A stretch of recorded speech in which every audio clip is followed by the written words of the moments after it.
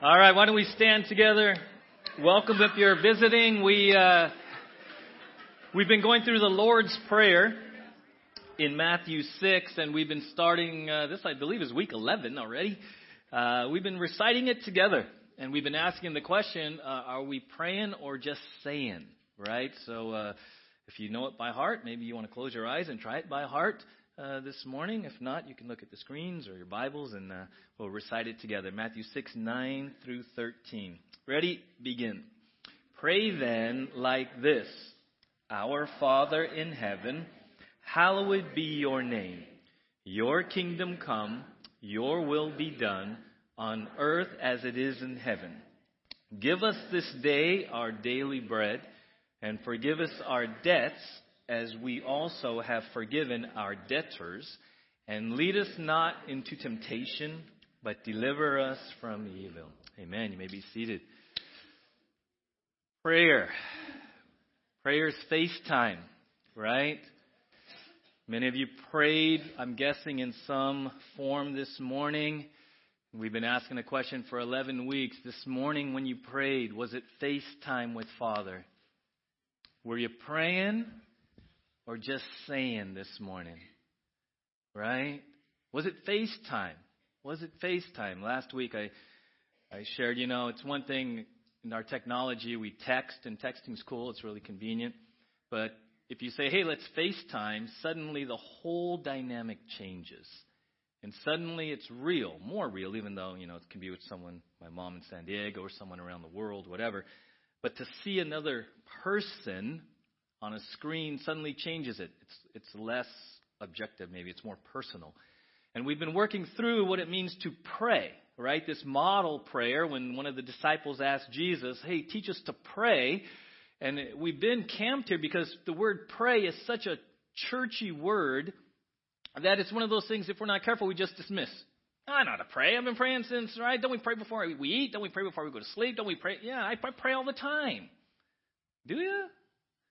Are you praying or just saying? And for many of you, this journey through the summer has been, I think, challenging. I've heard really good things and many things that have been not so easy. Because many of us, quite frankly, we got it down pat. Right? And when I challenged at the very beginning, right, we've looked at these different heart levels of this prayer, right? Father Abba, Father King, Father Provider, Father Communicator, Father Forgiver, and finally you're here, Father Protector. To actually have FaceTime with Father at the heart level, seeing Him in those different capacities in your life personally, radically changes your not just your concept of prayer, but how you pray. For some of you, 11 weeks ago, I challenged you that very first week. Hey, instead of saying, Dear God, or Hey, Lord, or whatever you say regularly, I challenged you week 1 to start your prayer with Jesus' own admonition to say what? Our Father. I challenged you that first Sunday. Hey, maybe when you leave here this week, start your prayer with Father, because that's what Jesus says. We're His children. He's Abba. We now, in the new covenant, relate to Him at the familial, intimate level. And that was revolutionary to the time and context. The religious leaders freaked out. Like, are you kidding me?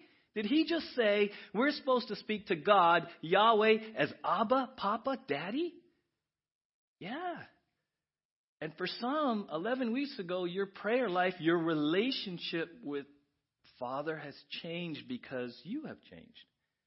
Because you have been following the model that Jesus gives us. It's a model. It's not necessarily meant to be recited rote, right? It's a model, and we've been looking at this model. And the heart of it is relationship. Under the new covenant, we are born again into the family of God. We are now children of God. And we are learning, the whole idea of following Jesus under the new covenant is learning, how does this work? How does this work?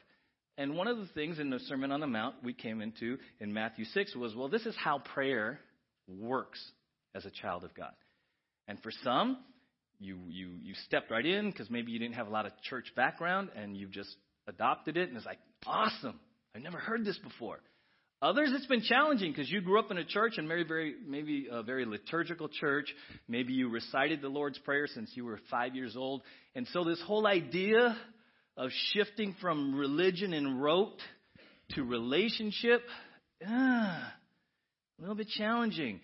Maybe relating to father has been challenging because your own relationship with your earthly father wasn't really intimate and familial, right? And so experiencing prayer time with Heavenly Father, calling Him Father, expecting Him to listen, to speak to you and you to listen and have this give and take. It's been very challenging for many. If we're going to be praying and not just saying. And we've been working through it. I encourage you, listen to the other ones because they kind of layer on each other. Matthew 6:13 says, lead us not into temptation, but deliver us from evil, right? Before this, it was forgive us our sins. So that phrase, forgive us our debts, as we also have forgiven our debtors, that part of the prayer was kind of looking back. Oh, Father, I don't want there to be anything between us. I don't want to sin. I don't want to grieve you. If there's anything between us that I've done, I want to make it right. We spent weeks on that. Confession, forgiveness. This prayer, lead us not into temptation, but deliver us from evil. It's forward-looking. Look at it that way. It's forward-looking. It's like, Father, it's a prayer of protection. I'm about to launch into this day. And Father, I need your protection. I need you to guard my heart. And we've seen there's a world that is dead set against the Bible and against what we believe. There's an enemy. There's a devil. We talked about that 2 weeks ago. Spiritual warfare. We're going to talk about that more in a couple of weeks. The last place the enemy wants you to be is where? Here. Hearing the word of God. This is the last place the enemy wants you to be. So if your morning or last night or this morning was a little cray-cray, there might be a reason. There might be a reason. This is the last place. The spiritual warfare is real. It's real. And if you don't believe that, then you've already been duped by the enemy. Right? The enemy's not going to come to you, big, scary devil with a pitchfork and a red tail. Why won't the devil come to you that way? Because it's going to scare you right to Jesus. The devil's a lot smarter than that. Right? The Bible says he masquerades as an angel of light. So this spiritual warfare, don't expect it to be like necessarily scare you to Jesus type of stuff. It's much more subtle. Much more subtle. And that's what this prayer of protection, this temptation, this testing, right? Martin Luther says it this way. What does this mean? God tempts no one. We pray in this petition, right, the petition, that God would guard us and keep us so that the devil, the world, and our sinful nature may not deceive us or mislead us into false belief, despair, and other great shame and vice. Although we are attacked by these things, we pray that we may finally overcome them and win the victory. We're going to camp here, and we've been camped on this prayer of protection against temptation because here's the truth. 1 out of 1 people on this planet are tempted and tested. You may have been already today. You might be tempted, tested as you sit here. And you will probably be tempted or tested in some way before you put your head on your pillow tonight. Probably multiple. Multiple. Because the world, the flesh, and the devil, they never stop. It's constant.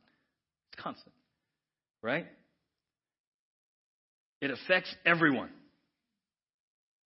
Even in our culture, even the nature of technology can amp up this temptation and this testing in new ways, right? I came across this article where they surveyed 2,000 British adults about the impact of technology and patience, right? And I'm guessing it's not much different for us in the United States, but this is 2,000 British adults. It says this. Respondents reported becoming frustrated after just 16 seconds of waiting for a web page to load. Anyone? 16 seconds of watching that thing go like this. Right? I got this Ring doorbell and chime thing at my house. Just put it in and our internet went down. I'm trying to reload it last night. The Lord has his ways of preparing his pastors. I'm like, are you kidding me? Like, reset for 5 seconds and wait for it to start blinking slowly. And I'm like, are you kidding me? And truth be known, it probably was like a minute. But I'm like going ballistic, right? Because of the pace. So 16 seconds for a web page to load. 25 seconds of waiting for a traffic light to change. Anyone? A traffic light. Okay, how many of you, you're maybe first in line, how many of you get so impatient you're looking over there to see when it turns yellow? Just to make you feel better, like it's not broken. Like literally, right? How many of you, midnight, and you're going to be a law-abiding citizen, and it's red, and there's nobody awake in Ojai. And you're like, oh, red lighted signal in the post office. And you're good for about 25 seconds. And then you start to get tempted. Anyone tempted to run them in good old Ojai late at night when you know, right? 25 seconds for a traffic light to change, right? Waiting in line seemed to especially annoy respondents, with 45% admitting they had lost their temper after waiting an excessive amount of time. But what exactly is excessive? Respondents said just 30 seconds of waiting in a line would be enough to try their patience. 30 seconds. Right? And half said they are likely to switch to a different line if they aren't, if the one that isn't moving fast enough. Costco, how many of you spy out which line is moving faster in Costco? And then you kind of shift over and you're like, really? And then they move because it was like a family of 8. And you're like, oh. How many of you, okay, freeway. You're scanning the lanes. Which one's moving?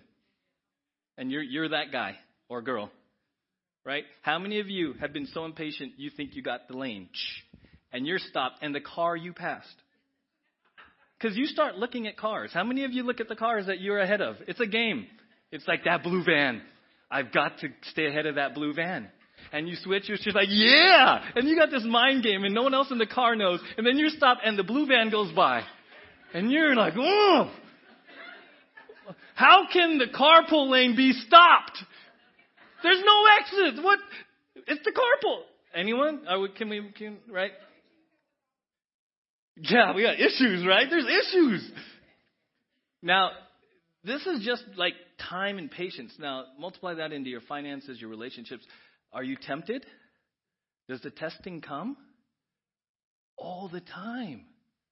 Right? This is just kind of a fun way to look at it, but man, this Lord, lead us not into temptation, but deliver us from evil. It's real. This is like real deal stuff. Even most often with the people we love the most. Right? And we've seen, very important, the definition of, in the Bible, the word tempt really means test. Okay? This is one of those deeply rooted things. Usually when we think of the word tempt or temptation, you associate it with some kind of vice, some kind of sexual sin, maybe some kind of addiction. That's not the primary definition of the Bible. Okay, that's not what it means. The word, the Greek word for tempt means test. Really, trials, testing, or proving. It's like you have a precious metal and you test it or you prove it to test the quality of it. That's what the word means. Now, it does have the element of inducing or enticing to sin. That's just an element of it, right? So you see this in 1 Peter 1:6. It says, in this you rejoice, though now for a little while, if necessary, you've been grieved by various trials, so that the tested genuineness of your faith, more precious than gold that perishes, though it is tested by fire, may be found to result in praise and glory and honor at the revelation of Jesus Christ. So, the idea is not so much being enticed or seduced into some sort of sexual sin or some sort of vice. It's a testing. It's a testing, right? And you have to look at the context to see really what's going on. Now, is it a sin to be tempted? Okay. Let me ask that again because I was like, and everyone kind of glanced around. Is it a sin to be tempted? No. How do you know that? Well, look at what the Bible says. Hebrews 4:15. For we do not have a high priest, this is Jesus, who is unable to sympathize with our weaknesses, but one who in every respect has been what? Tempted as we are, yet without sin. So, it's not a sin to be tempted. The real heart issue is, what do you do when you are tested, when you are tempted? What do you do with that situation? What choices do you make? Right? John MacArthur says this: the basic meaning of temptation, there's the Greek word, is simply to test or prove, and has no negative connotation. Whether it becomes a proof of righteousness or an inducement to evil depends on our response. If we resist it in God's power, it is a test that proves our faithfulness. If we do not resist, it becomes a solicitation to sin. And so last Sunday, we looked at Jesus' first temptation, Matthew 4.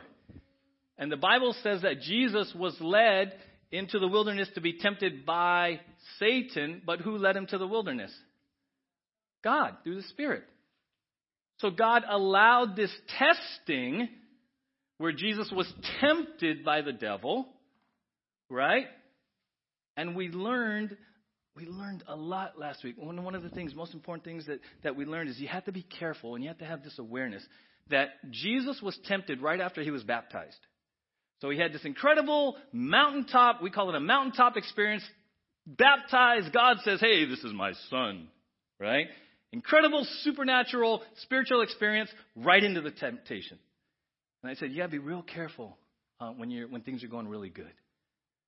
When you have this mountaintop camp experience, you go to youth camp, you maybe get baptized here, you get saved, and it's just everything's good. Those are what we call mountaintops. You got to be careful. Because sometimes when the mountaintop, you let down your guard. And you get complacent.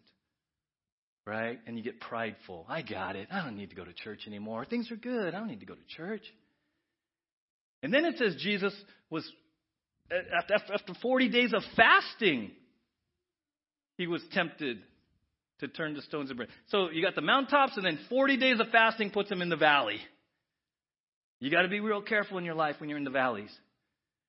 When your health isn't going well, your finances are tight, your relationships are strained, you're going through a desert. It's at those times you got to be real careful because you're not in a good place to make a good decision. And you're tempted and you're tested. And through this, what did we really see? That whether you're coming off the mountain or you're struggling in the valley, here's the core of temptation. This is really the core, because we tend to look at temptation as an issue, a sexual issue, a drug issue, an alcohol issue, a relational issue. What's the heart issue? Here's the heart issue that faced Jesus. He was tempted, he was tested to act independently of God.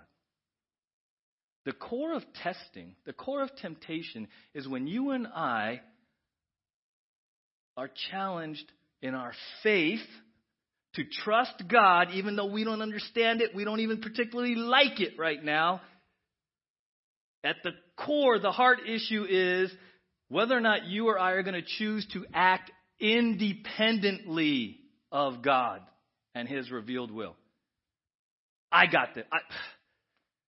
I'm going to take control. How many of you have struggled with God's timeline in your life for answered prayer? He just didn't seem to move as quickly as you would like. Anyone? Okay.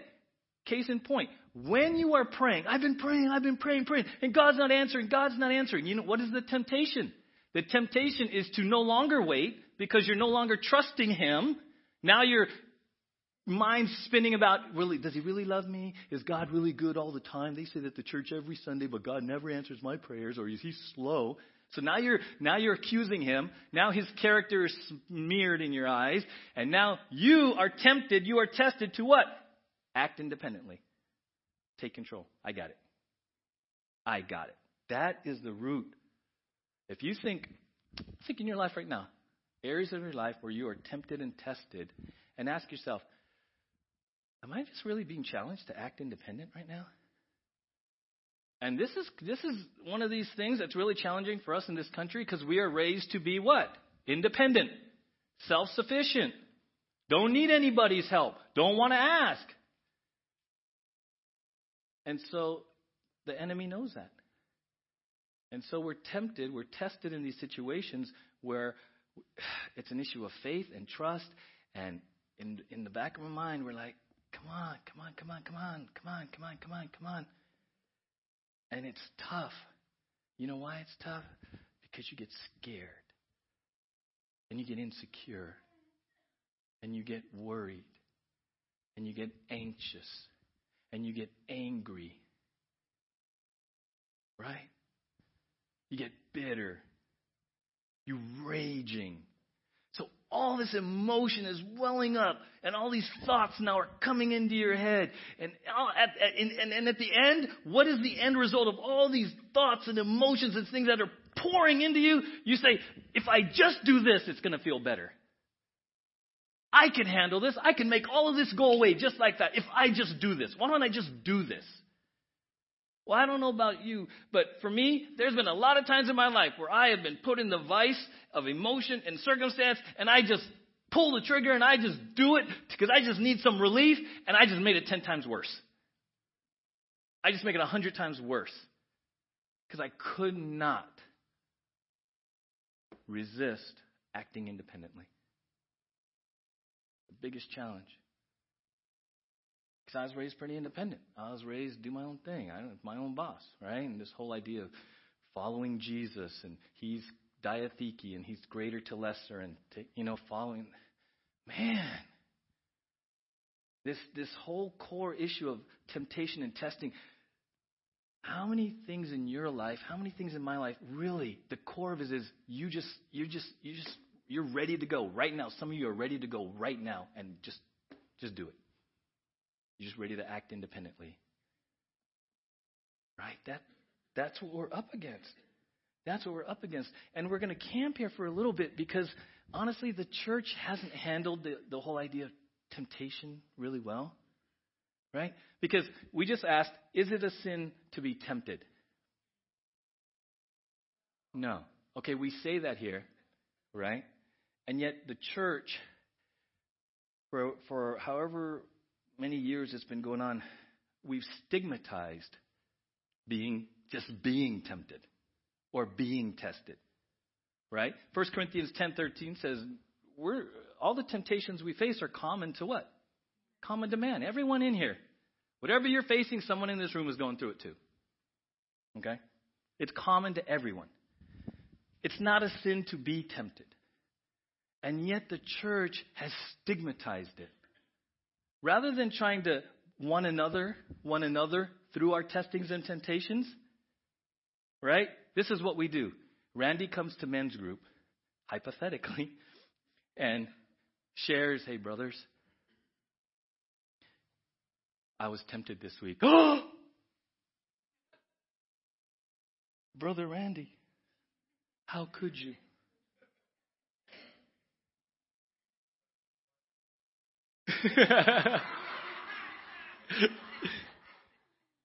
So he comes to men's group and he shares a temptation. And rather than one anothering him and saying, hey man, okay, what's going on with that? What's driving that? Where do you think this comes from? What do? How could you? We shame him. We guilt him. By our body language and by our, thought so. I always knew there was something sketchy about you, Brooks. Right? I always knew there was something sketchy about you, Dodger fans. Just kidding. Just checking if you're listening. Right? I'm a Padre fan, so. So what do? Yeah, don't hold that against me, right? So it's not a sin to be a Padre fan either. So he comes. In a moment of transparency, his heart is beating. He's been tested this week. And he comes and I got to share. They talk about one another, and he takes this huge risk. And he says, hey, fellas, I'm being tempted, man. I'm being tested like you wouldn't believe right now. What do we do? Again, the church hasn't done this really well because we're like, oh, I'll pray for you, brother. I'll pray for you, brother. And suddenly we disinvite him to things because, we don't want to be around the bad influence. Isn't that how it works? Isn't that how it works? There's a phrase I learned years ago that really stuck to me. It's like the church, one of the flaws, one of the weaknesses, one of the challenges of the church is that we're really good at shooting our own wounded. Right? This is supposed to be a place of redemption, a place of forgiveness, a place of grace. It's not a license to sin. And so we've stigmatized even being tempted when the Bible says that Jesus himself was tempted. So now the church, we come on Sundays. The Bible says everything you're going through, I'm going through, but we just look at each other on Sunday. Hey.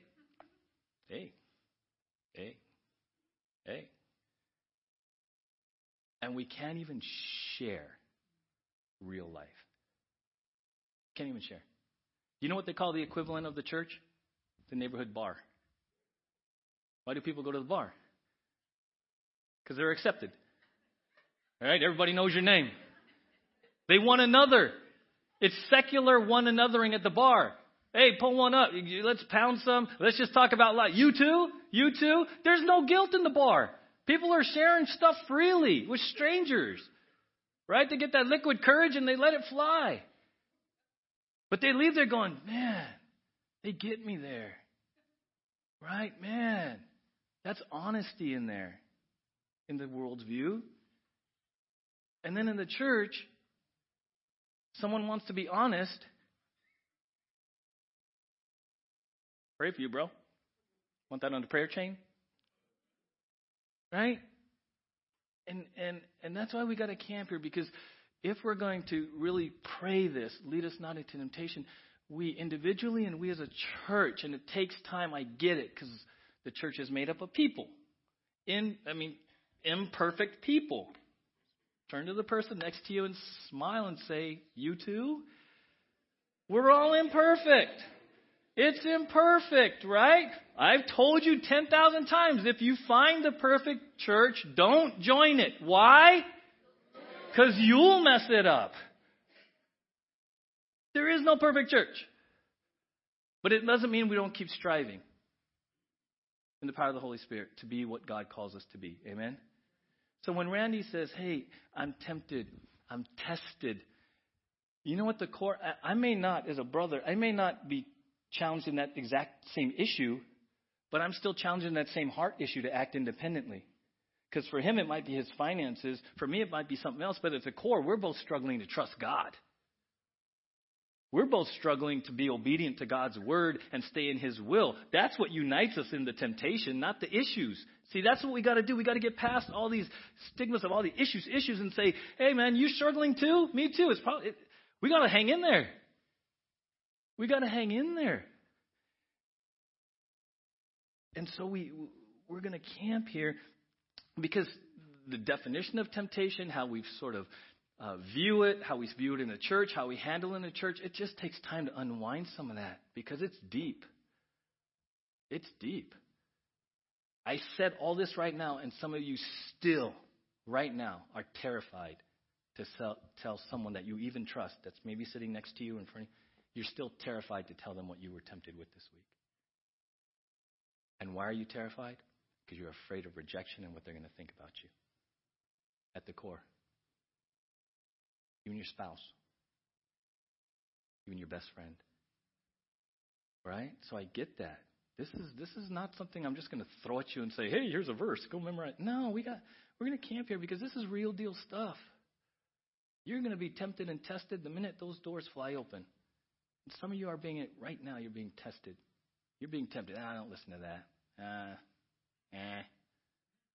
You're being tested right now. You're being tempted right now just to dismiss all of this. Stay in your comfort zone. Stay secure. Because this is challenging stuff, right? I shared with you when we started this a couple weeks ago that in June, the Pope I had read an article, and he had come out in June of this year where he had officially changed the Italian liturgy, the wording of this portion of the Lord's Prayer, right? And instead of lead us not into temptation, in Italian, it's been officially changed to do not let us fall into temptation. Okay, this is a decree from the Pope. From my understanding, bishops in other countries and other languages have the freedom to choose whether or not to change their exact wording. But in the Italian liturgy, they have changed it to do not let us fall into temptation. Now, the heart of this, and I get it, is that the Pope felt that the phrase in the Bible, lead us not into temptation, kind of made it look like God induces people into temptation. And he, with the best of intentions, felt like, well, no, I don't think that portrays God well. I want to change it to, right, do not let us fall into temptation, to kind of clear God's character. Well, I get that. And I understand that. But really, the Bible clears God's character all by itself. James 1:13, let no one say when he is tempted, I am being tempted by God. For God cannot be tempted with evil, and he himself tempts no one, right? So I'm a little bit challenged on that basis because the Bible itself clarifies and clears God of being a tempter. Number two, kind of challenged with that change was that in the Greek, the actual words of Jesus in the Greek is lead. So if we're going by biblical authority in the Greek, Jesus uses the word lead us not into temptation. So just lead is lead, right? It also goes back to kind of a narrow definition of temptation, only kind of with inducement to evil rather than broadly seeing it as testing and proving, right? Charles Spurgeon says this, God tempts no man. For God to tempt in the sense of enticing to sin is inconsistent with his nature and altogether contrary to his known character. But for God to lead us into those conflicts with evil, which we call temptations, is not only possible, but usual, right? James 1 says, hey, count it all joy when you fall into various trials. There's purposes behind God allowing trials in your life and in my life as his children. Right? So technically, when it says, lead us not into temptation, technically, God does allow us to be tested in the definition of the word, in the true definition of the word. So that's kind of challenging. I'm kind of challenged by this. But I was mostly challenged by the phrase right there. Again, put the phrase back up. Do not let us fall into temptation. Right? If you look at it, do not let us fall into temptation. If you're not careful, and if you don't understand the totality of Scripture when it teaches about temptation and testings, do not let us fall into temptation kind of sounds like passivity. Almost sounds like, if I do fall, it's your fault. Do you see that? Hey, don't let me fall. Don't let me fall into temptation. There's a passivity behind that. Right? There's almost a blame. There's pushing off a responsibility. There's a pushing off. Hey, do not let us fall into temptation. And if I do, it's your fault. So there's kind of a passivity. There's a pushing off of personal responsibility and accountability. And that is not what the Bible teaches in this. Because James 1:14 says this, each person is tempted when he is lured and enticed by his own desire. Then desire, when it has conceived, gives birth to sin, and sin, when it is fully grown, brings forth death. So if I give in to temptation, who's responsible for it? Me. I chose it. I ultimately made that choice, right? 2 Peter 1:3, his divine power has given us everything we need for life and godliness through our knowledge of him who called us by his own glory and goodness. Romans 6:6, we know that our old sinful selves were crucified with Christ so that sin might lose its power in our lives. We are no longer slaves to sin. Amen? All right. You said amen. Remember that amen next time you're tempted and tested. Because as a believer, remember, this is a new covenant prayer for believers. When you are tempted, when you are tested to the nth degree, and you're like, I can't do this, I can't do this, I can't do this, I can't do this. Can you ever say, I had to sin? Ooh, it's quiet. Based on Romans 6:6, which says we are no longer slaves to sin. As a believer, can you ever biblically say, I had to sin? No. Before you could say it, because you were a slave to sin. You were dead. You're spiritually dead. Romans 6 says you are no longer slaves to sin. God has given you the Holy Spirit. You can say no.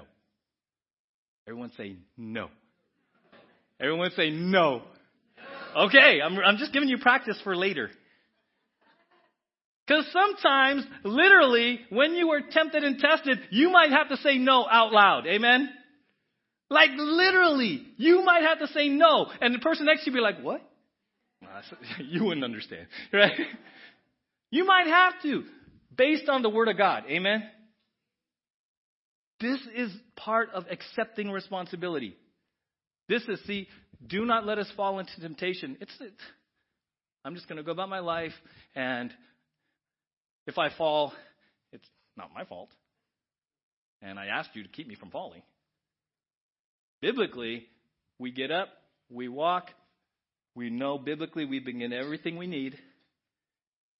We have our sword of the Spirit, which is the Word of God. We have the Holy Spirit in us. Amen? We get everything we need so that when we are tempted and tested, we can choose by faith not to act independently. We can choose it. It's on us.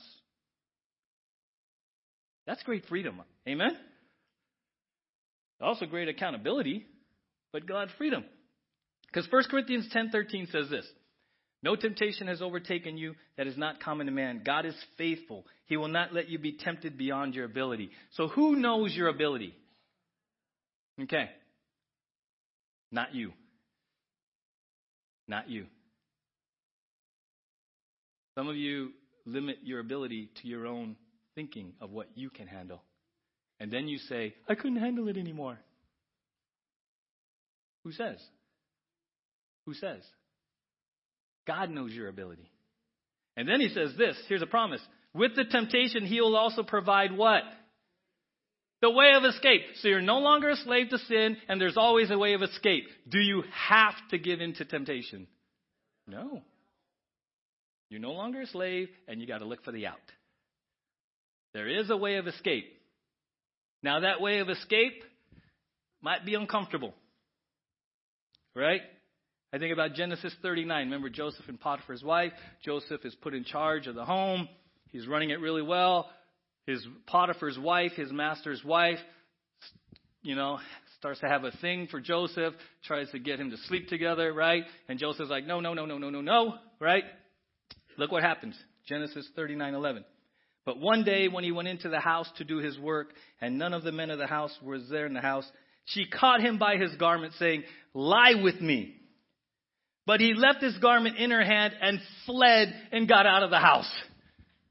Was there a way of escape? Maybe was it a little embarrassing? I'm just reading scripture. He keeps saying, no. She's like, come on.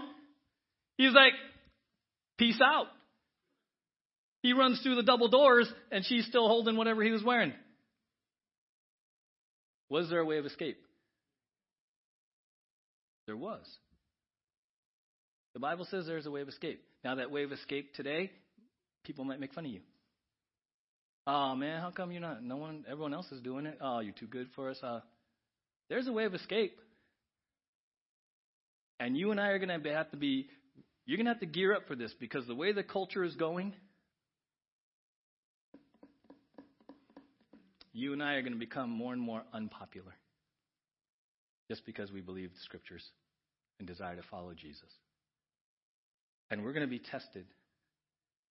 And by golly, you and I are going to have to one another, and we might be holding each other's hands as we run for the exits together so that we honor God and not give in to temptation. Amen? Right?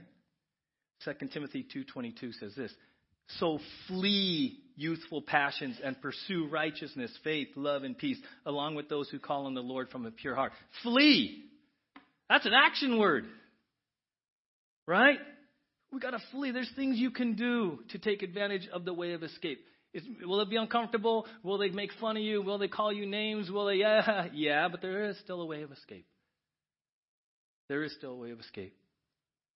Jesus in Gethsemane, right? In Matthew 26, he says this. Then Jesus went with them to a place called Gethsemane. And he said to his disciples, sit here while I go over there and pray. Right? So he goes over there and prays. And he does the famous prayer, right? Not as I will, not my will, but your will be done. And then in verse 40, he says this. And he came to the disciples and found them sleeping. And he said to Peter, so, could you not watch with me 1 hour? Watch and pray that you may not enter into temptation. The spirit is indeed willing, but the flesh is weak. Watch and pray that you may not enter into temptation. What a great verse for us. Amen? Every time you get up, watch and pray. Now that word watch, the word picture is this. It's a guard on night duty. It's a guard on night duty. Now, if you're a guard at night, you can't see everything as well as in the day. You're more vigilant. Your senses, you're more in tune. You're listening for things because you just can't see everything. The sunlight is not there. You're on guard at night. When he says watch and pray, he's telling us, hey, are you sleeping? Some of us are just spiritually asleep. Right? We're having mountain times, we're comfortable, and we just kind of hit the spiritual snooze button. And Jesus says, no. You have to be on night guard duty. Right? Because you got the world, the flesh, and the devil coming at you. From all directions. From all directions, right? So we have the word, and we have the one another's. Andy Stanley, right? The primary activity of the church was one anothering one another. So if we're going to have victory over temptation and testing, we got to be rooted in faith. We got to stand strong in the Word of God. But the truth is we need one another. It's the church. It's the church. Proverbs 11:14. Where there is no guidance, a people falls. But in an abundance or a multitude of counselors, there is safety. Right? I've been in ministry almost 30 years. This temptation to act independently, you know what I've seen it grow more and more and more, especially in the last decade, how it's manifesting itself? People not even coming to church anymore. Believers who believe that they don't need to one another is kind of an ultimate act of independence. Right? But 1 Corinthians 12:12 says the eye cannot say to the hand, I don't need you, and the head cannot say to the feet, I don't need you. So the Bible itself says we can't be talking to, I don't need you, I don't need to go to Sunday church. No. That's one of the ultimate acts of independence, acting independently of God. Right? Ecclesiastes 4, 2 are better than one because they have a good return for their work. If one falls down, his friend can help him up. But pity the man who falls and has no one to help him up. How many of you in your life have been so thankful that when you fell, you had some people to pick you up? That's the one anothering. Now, it was humbling probably. How many of you have ever had the I can't believe that moment, and yet you have some brothers and sisters in Christ that just put their arm around you and said, keep on keeping on? Anyone? That's the one anothering. Now, you've received it. Now, you're supposed to go do that. You're supposed to go do that. Right? Hebrews 10. Let us consider how to stir up one another to love and good works, not neglecting to meet together, as is the habit of some, but encouraging one another, and all the more as you see the day drawing near. See, that's a great verse. Not only are you supposed to commit to being here, when you're here, it's about giving and not getting. Look at the verse. Get together, stir up, and encourage one another. When you come together to church, you're supposed to be looking for ways to be giving, ministering, serving, loving others. I call it around here, did you come to give or to get? A lot of times we're coming to church just to get a good sermon, get good music, get good donuts, get good fellowship, get. That verse says when you meet together, you're to give. That's where it comes from. This is the one anothering part, right? It's the one another. And I told you before 2 weeks ago about spiritual spotters, right? You work out, it's always good to have a spotter. Spotter helps you do what? Push through. When you hit a plateau, right, Dave? Spotter helps you push through, right? And so I had some great conversations after that. And even some of you, I meet, and we're going to talk. And the 2 questions, what'd you hear? What are you going to do with it? We're spiritual spotters, right? Do you have a spiritual spotter in your life who's going to help you push through some spiritual plateaus? You're there, you've made progress, but you want a PR spiritually, but you just got to get through this weight. Do you have someone who's going to help you? You're doing the work. They're just there. Spiritual spotter, right? And then I came across a video shared with me about what they call the get back coach. I don't know if any of you know. NFL starts today, actually started Thursday. And if you look on an NFL field, right, usually there's this really thick white line on the sidelines. Have you ever noticed the line is really thick, right? It's like 6 feet wide. That's the sideline. It's 6 feet wide, right? And technically, in the NFL, the only person who can be in there continuously are the officials and what they call the chain gang, the guys who move the 10-yard markers. No one else is supposed to be in that white area, okay? Now, you may not know that the NFL has all the teams anoint someone what they call the get back coach. The get back coach. Now what happens is in the course of a game, there's a big play. The players are all watching. They get excited and they start to do this. And they get into the white area and the get back coach yells. Literally. So, right? Touchdown, they're running. You've seen guys, they do this, they step out and they want to see. And the get back coach yells. Get back. Because if you don't, and you interfere with the ref, it's a penalty. And the penalty could cost you the game. So it's a big deal for you to cross the line. Right? So the get back coach yells, get back to the whole team. Now, in this video, they had Sean McVay, who's the head coach of the Rams. And Sean McVay is very intense, and he says, I don't do this very well, because in the middle of a game, he's so focused on the game that he'll start to drift. And he'll move into the area, right? And Sean McVay, and you may see him on TV, he has his own personal get-back coach. So if he's Sean McVay, right, and we'll call this the line, right, and he's watching, right, he literally has his coach, and he's watching him. And the minute he does this, he'll do this. Now, Sean McVay will keep watching. They have this down to, it looks like a dance. So if he goes that way and he starts drifting, he'll do this. And he keeps watching the play. They don't even talk. They don't even talk. He doesn't get angry. He understands. He understands. There was this great play. Sean McVay, I think it was a kickoff. He was standing there, and the players run this way. He was looking at the player, and the guy was watching this, and the referee was racing into the white zone, and he timed it perfect. He went, and the ref went running by. Thank you. Question. Do you have a get-back coach? What about when you and I get so focused on life and emotion comes in and we're starting to think it and we're just staring it down and we're crossing lines and we're into the flesh zone. We're into the I got this zone. Do you have a get-back coach who will say, whoa, come back here? Is there someone in your life you trust enough that you will actually thank them for pulling you out of the way of a charging bull coming down the sideline? Right? We all need get-back coaches.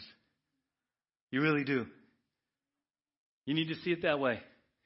Sean McVay, he doesn't even flinch. He feels the pressure and he comes right back and he just keeps right on coaching. So what's going on in your life right now that maybe you're in this zone that you're not supposed to be? And you've been mulling it, and you're angry, and you're scared, and you're whatever, and it just seems no end, and you're ready to act independently. Do you have a get back coach who says, "Hey, come here. Come here. Let's talk about this. Let's look at the scriptures together. What's driving this, man?" When Randy comes to the men's group and he says, "Hey, guys, I've been tempted," you know what we do? We put our and we say, "Hey, get back. Get back here, brother."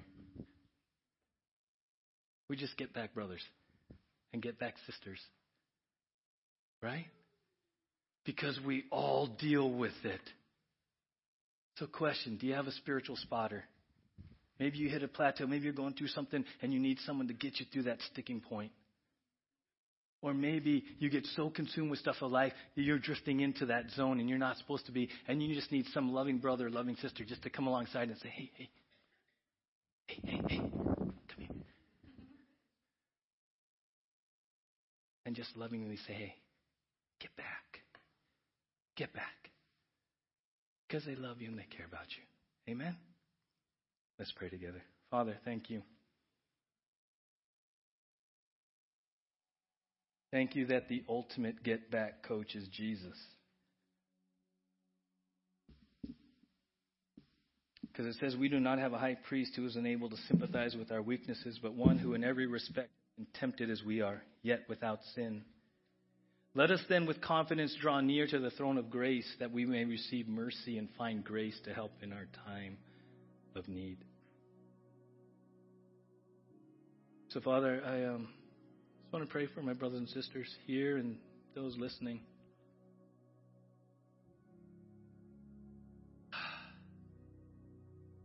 The truth is that we are tempted and tested all the time.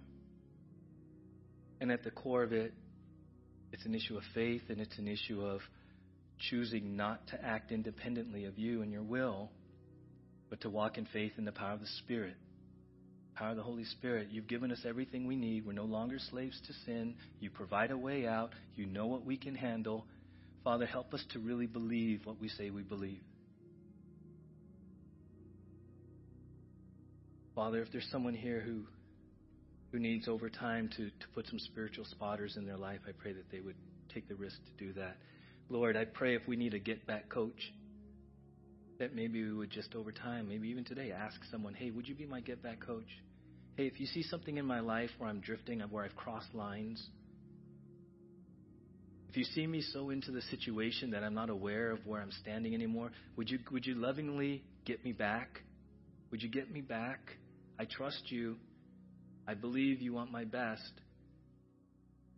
So I'm asking you, if you see me in a place where I'm not supposed to be, would you be my get back?"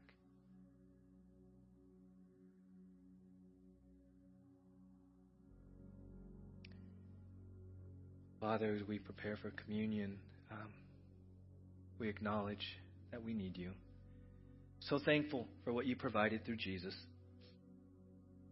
Jesus, we do this once again in remembrance of you on the cross. But today specifically, we remember that you are our quote-unquote get-back coach. You want the best for us. So if we have succumbed and we have given in to sin and testing, Father, we confess it. We receive your forgiveness for it. We confess it.